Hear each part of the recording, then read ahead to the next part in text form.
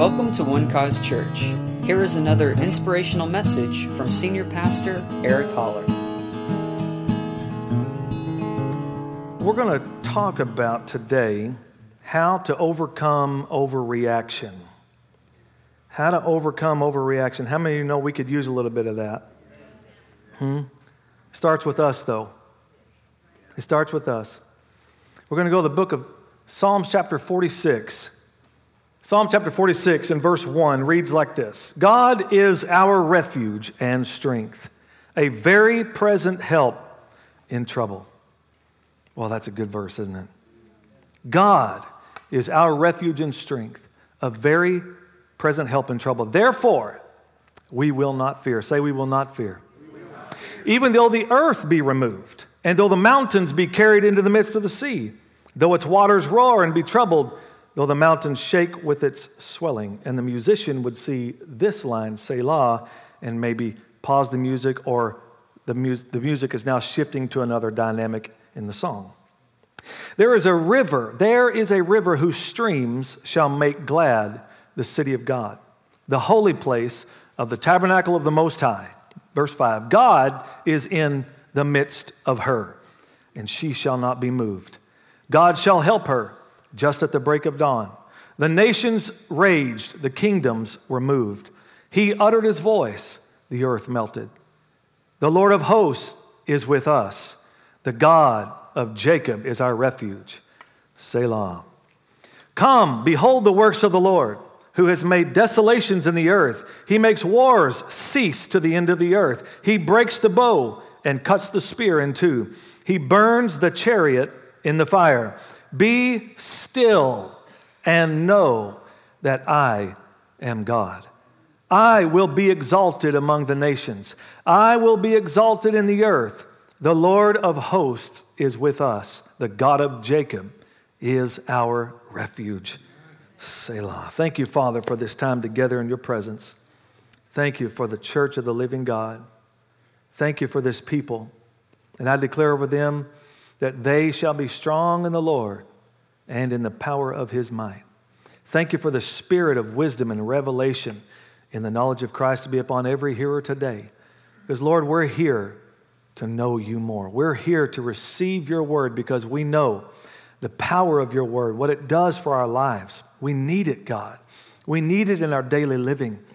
We need its resource of power. We need its resource of wisdom. We need its resource of healing because it is life to those who find it and health to all of our flesh.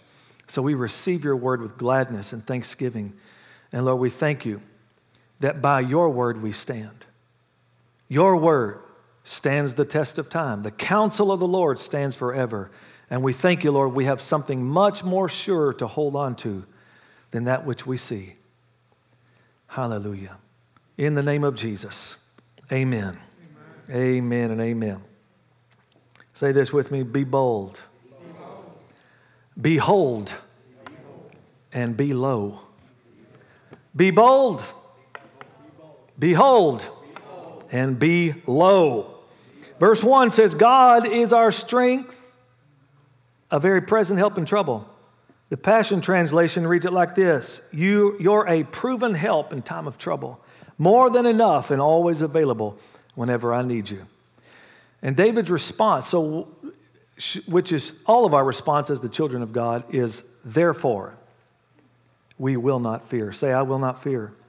So he opens up with this declaration of who God is to us: refuge, strength, and a very present help. The word present, or very present, I like to break apart these words and dig into them a little bit. In the Hebrew root of this it means an exceeding discovery of help, or an exceeding encounter of help.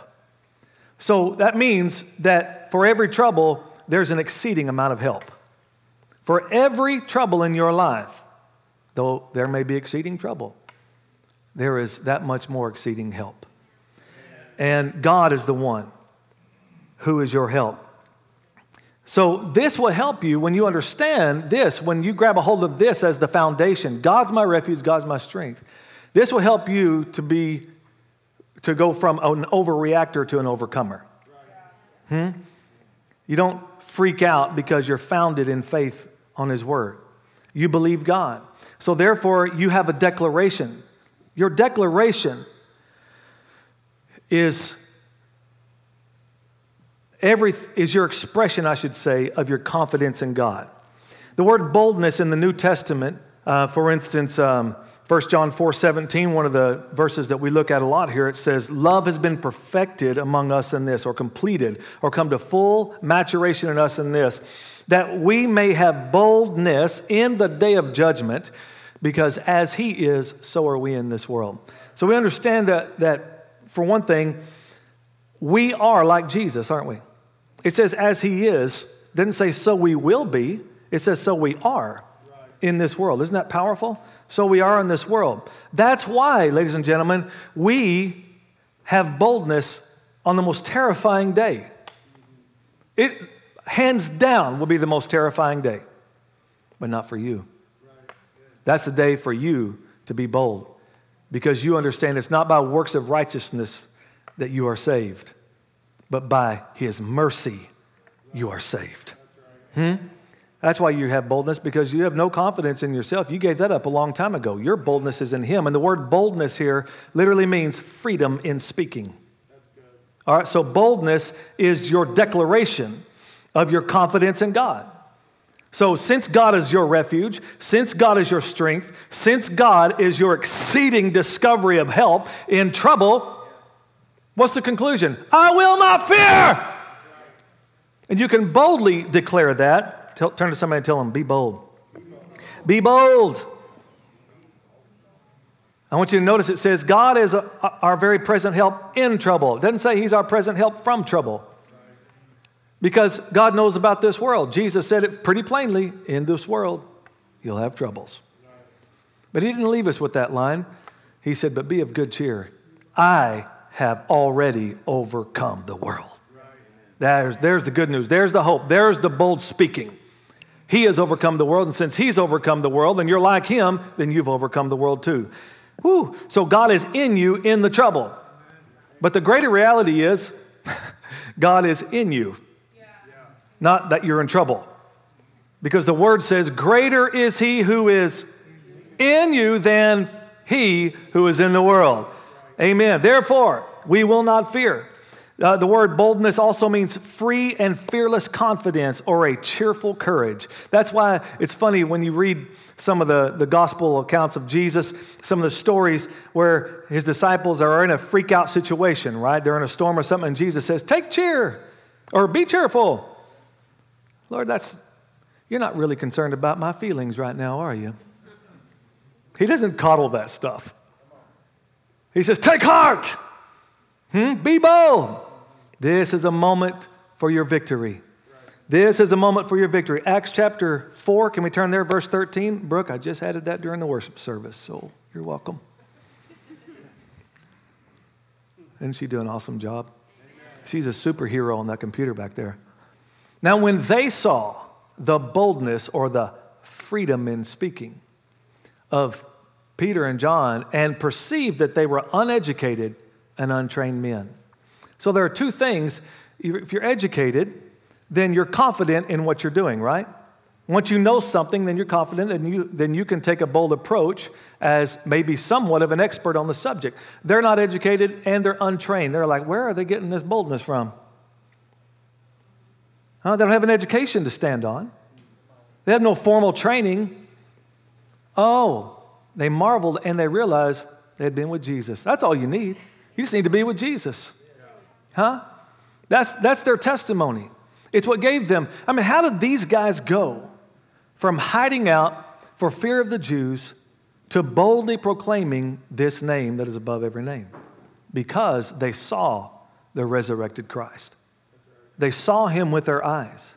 They watched Him eat in front of them. They stood and watched Him ascend up into heaven. And in Acts chapter 2, the Holy Spirit fell upon them. And Jesus said, you shall receive power after the Holy Spirit has come upon you, and you shall be witnesses to me, to Jerusalem, Samaria, Judea, and the uttermost parts of the earth. In other words, you're not going to be able to keep your mouth shut. So they proclaim this name, and they're bold in it because miracles are happening. They're seeing the fruit of it. They're seeing the power of that name when it's released. In the name of Jesus Christ of Nazareth, rise up and walk. This is what they're giving account for healing that beggar at the gate beautiful who had sat there for decades, crippled, and now this day everything changed. And now they're calling him into account, say, what's going on? We need you to stop speaking in that name. And Peter said, well, we can't help but speak in that name. That name gets results. We have no confidence in anything else. So whether it's that we should listen to you or listen to God, you make the decision. Now watch what David says here back in Psalms chapter 46, verse 2. Therefore we will not fear. Now he's going to kind of give us an analogy of fear-producing situations, things that would shift you from confident to fearful or anxious, even though the earth be removed. Yeah, that can set you off. I was in an earthquake in Mexico City 2 years ago. I don't ever want to go through that again. I realized something. Out of some of the natural disasters that happen, many of them you can kind of run from, but you can't run from a ground that's moving underneath you. It was an awful experience. I don't recommend it for anyone. But he says, therefore we will not fear, even though the earth be removed, and though the mountains be carried into the midst of the sea. Now, this is interesting. He's talking about things that are certain as far as the earth is concerned. We have the earth to stand on, and we're grateful for that. But we don't really go around thinking about how often the possibility of that earth shifting under our feet. And then the mountains be carried in the midst, the mountains in their grandeur, right? And the peaks jutting up into the sky. But then he talks about them being carried in the midst of the sea. Next, now we're talking about the water, the seas. Though its waters roar and be troubled, though the mountains shake with its swelling. So he talks about all of these earthly things, the shifting earth, the crumbling mountains, the turbulent waters represent natural circumstances in our lives that go awry.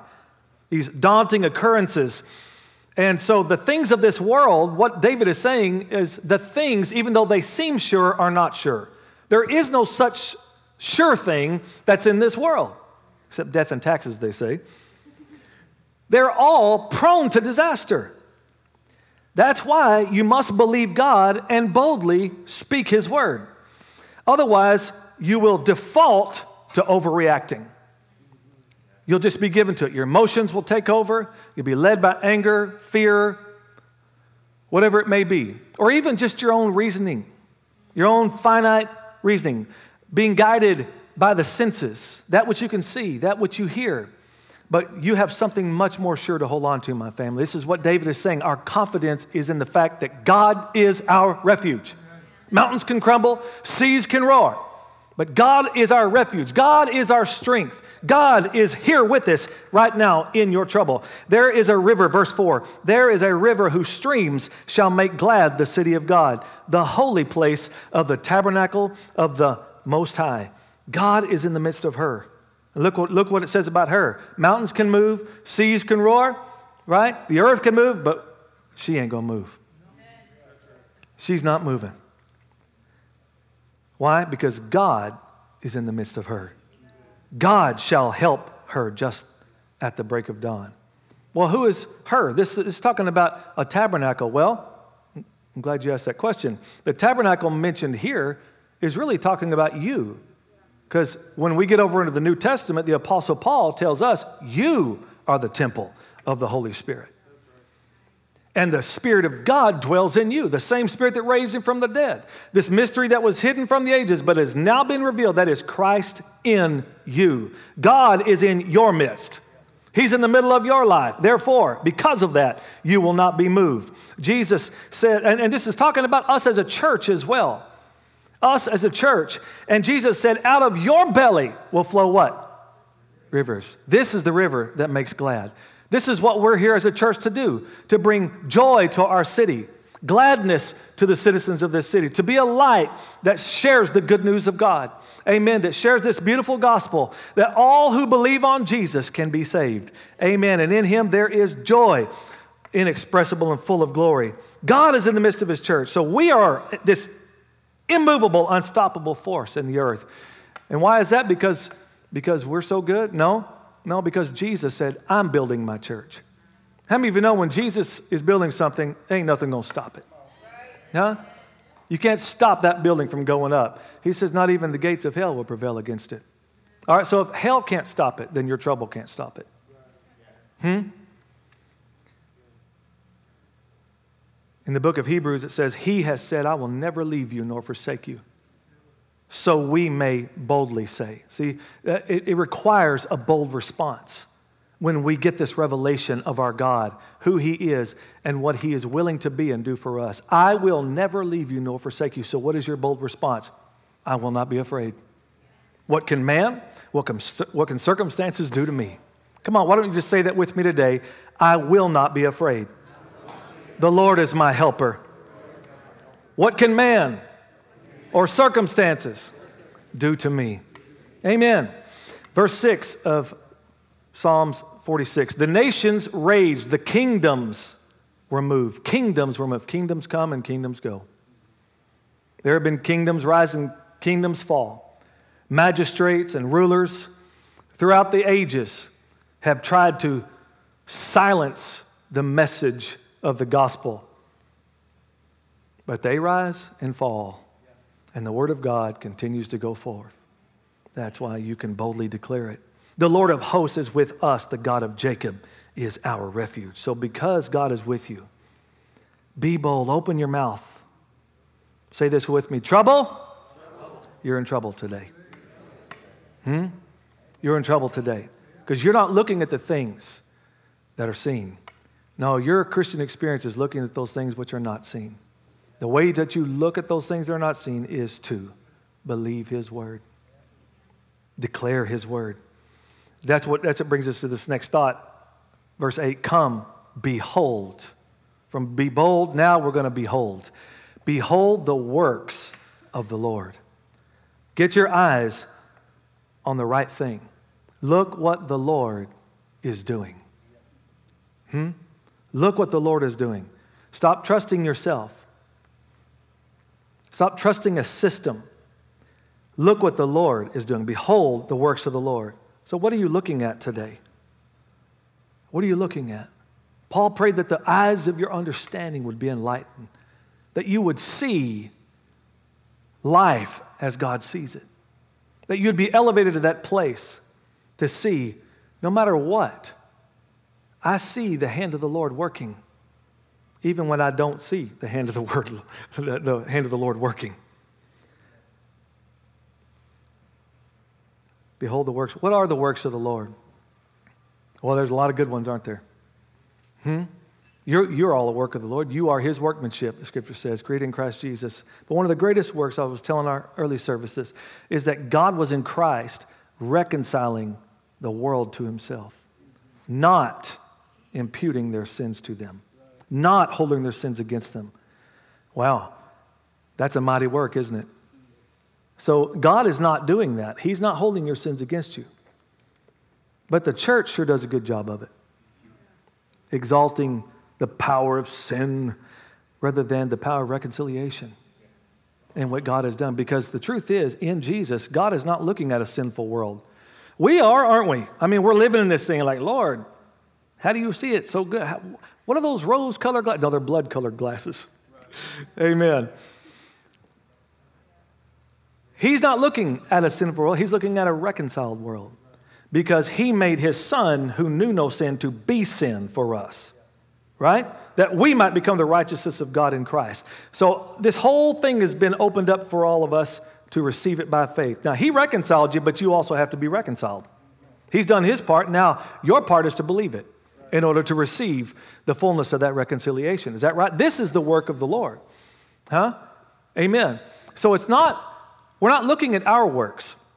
See, a disciple's always looking at their work. Disciples are all about works. And discipleship is good, but it's not the apex. Sonship is the greatest thing. That's right. Being born into the family of God is the greatest thing. But unfortunately, the church holds up man's works greater than God's works. I'm talking about the religious church. Those who say discipleship, discipleship, discipleship. Hey, you got it backwards, man. Discipleship is elementary school. Huh? Sonship is the greatest experience. When you read Paul's writings, you read the Apostle Paul, after the time of Christ and his disciples, Paul never, ever uses the word disciple.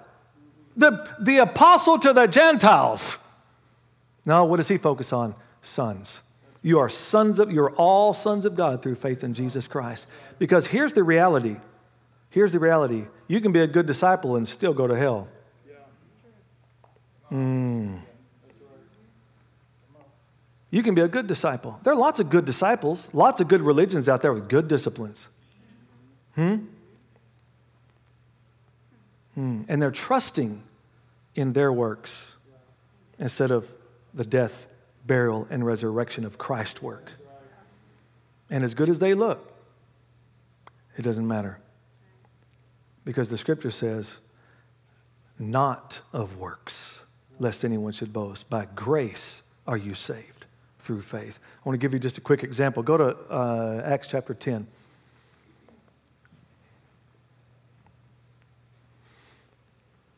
Verse 1.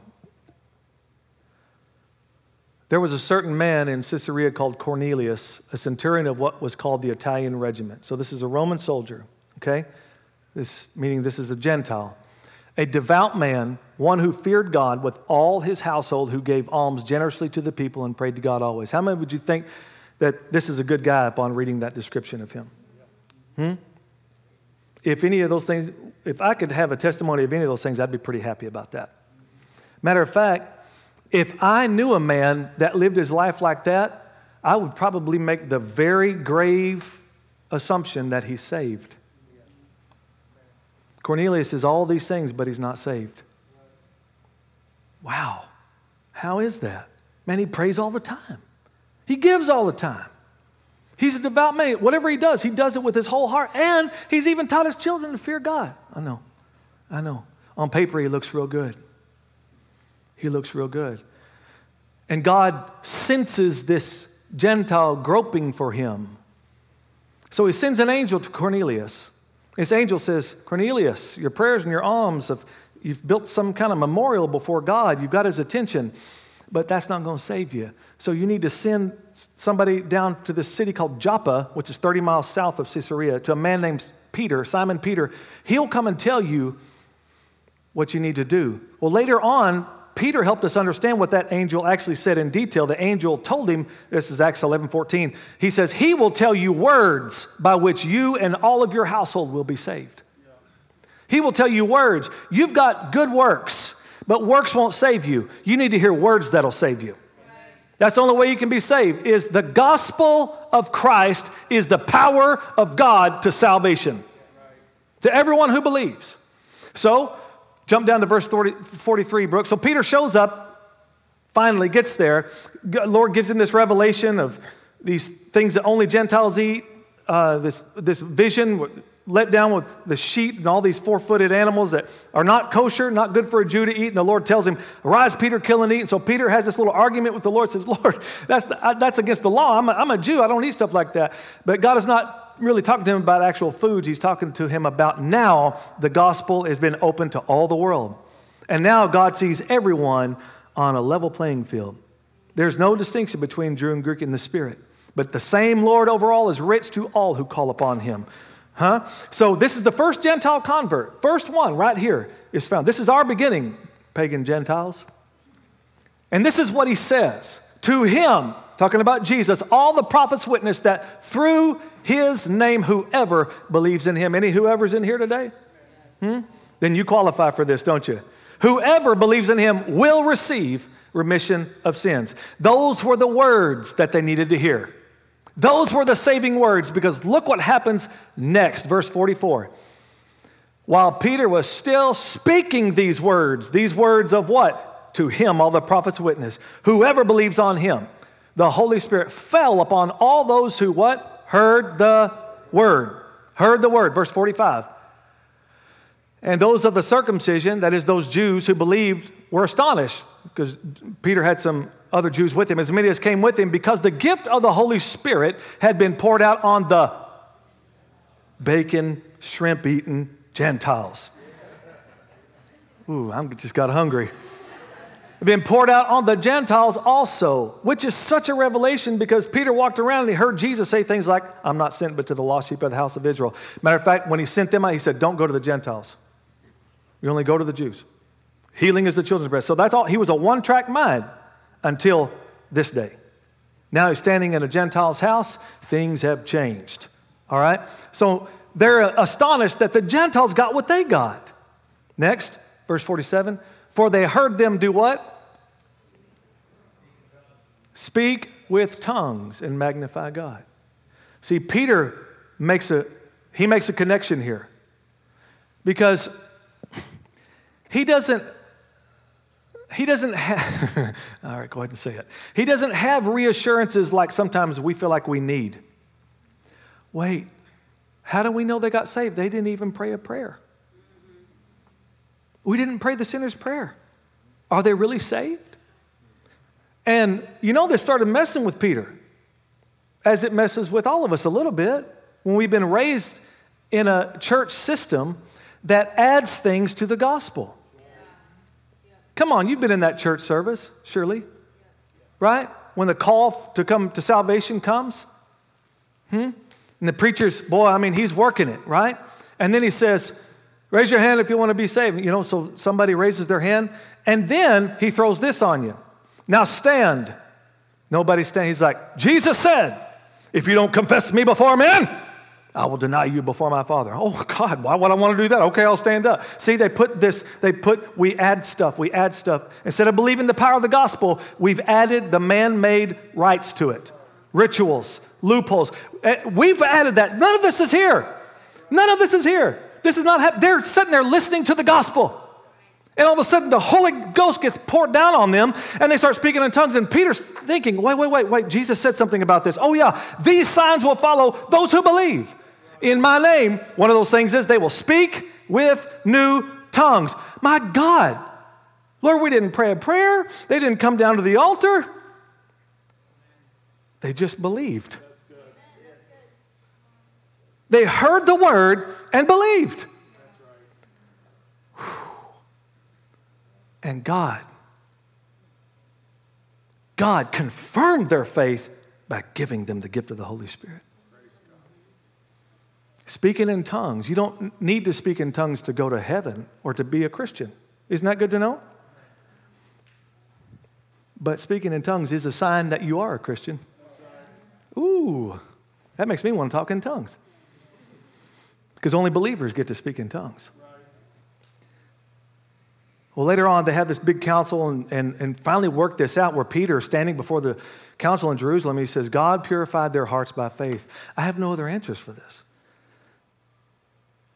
Behold the works of the Lord. Behold the works of the Lord. Now look, who has made desolations, I'm almost through, in the earth. Verse 9, he makes wars cease to the end of the earth. He breaks the bow and cuts the spear in two. He burns the chariot in the fire. I love this. This is in the heart of our God to stop the wars, to bring peace. That was the first announcement, right, by the angels when that baby Jesus was born. Peace on earth, goodwill toward man. Peace on earth. God has rendered your enemy utterly defeated, right?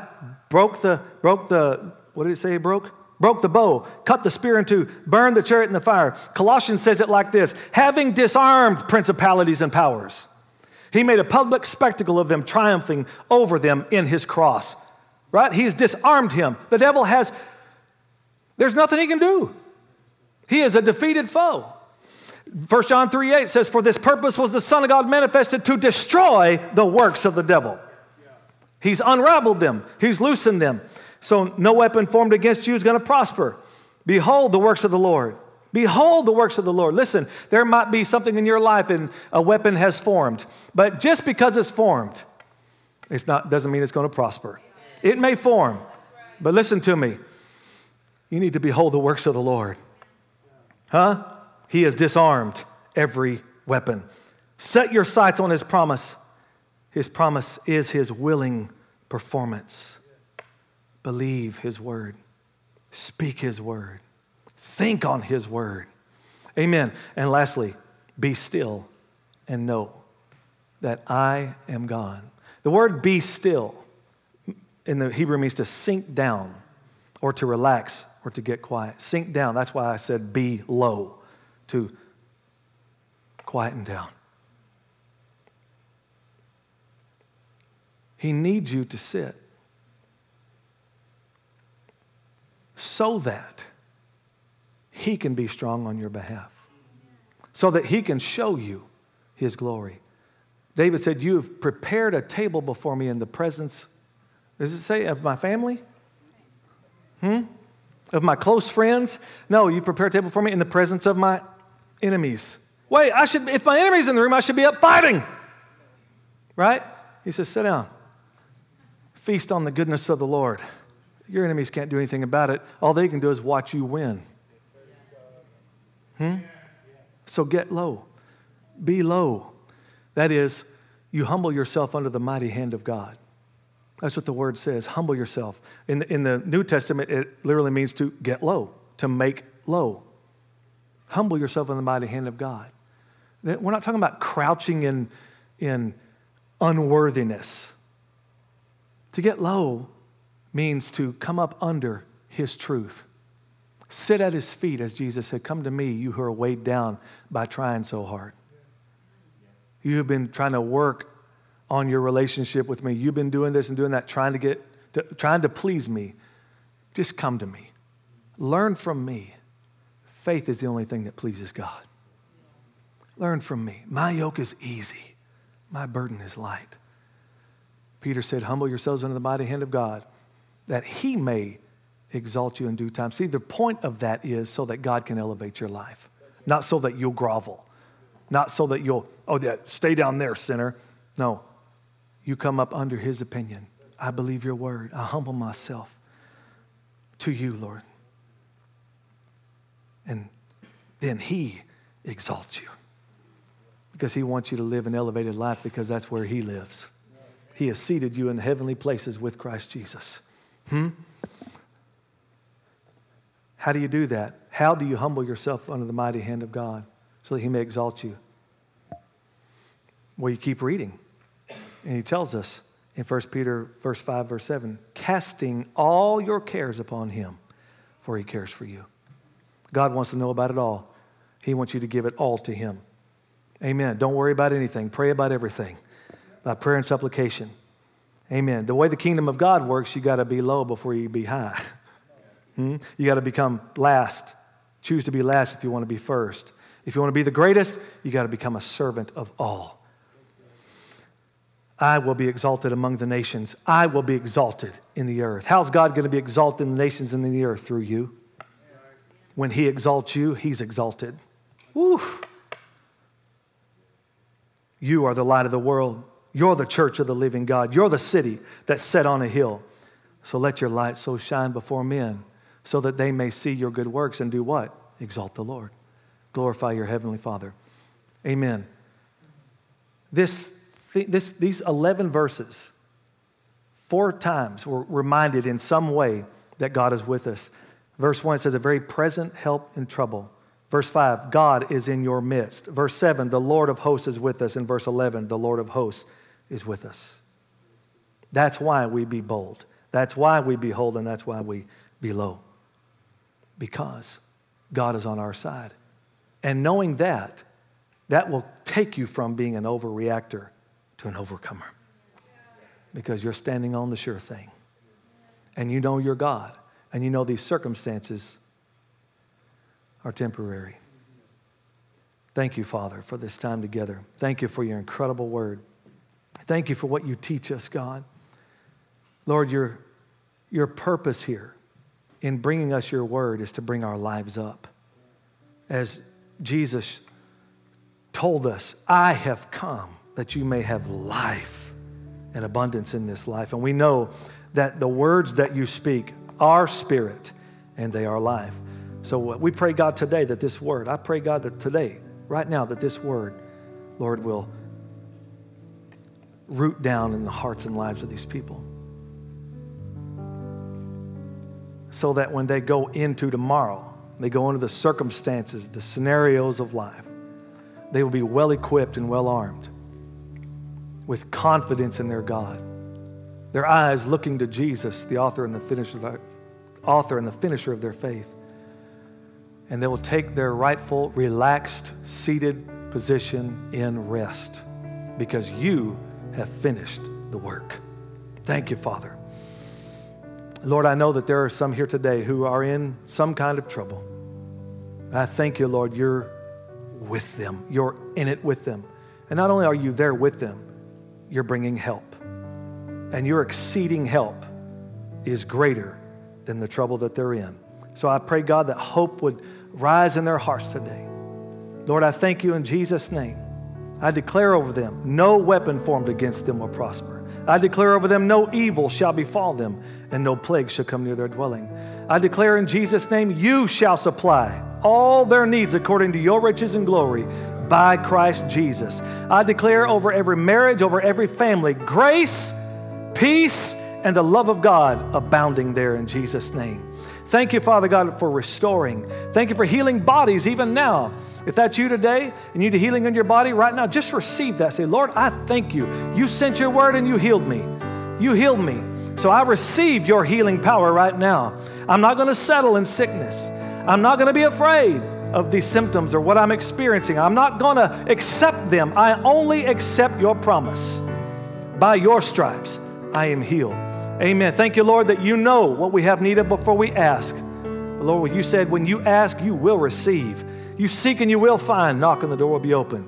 So we thank you for these great assurances that we have in you. So today, God, we go out of here today, bold in speech, freedom in speaking, declaring God is on our side. In Jesus' mighty name. Amen. And amen. Praise God. Thank you so much for being here. Let me just pray a prayer blessing over you, and then Alex is going to come and dismiss you. Go ahead and stand. I love this verse of Scripture.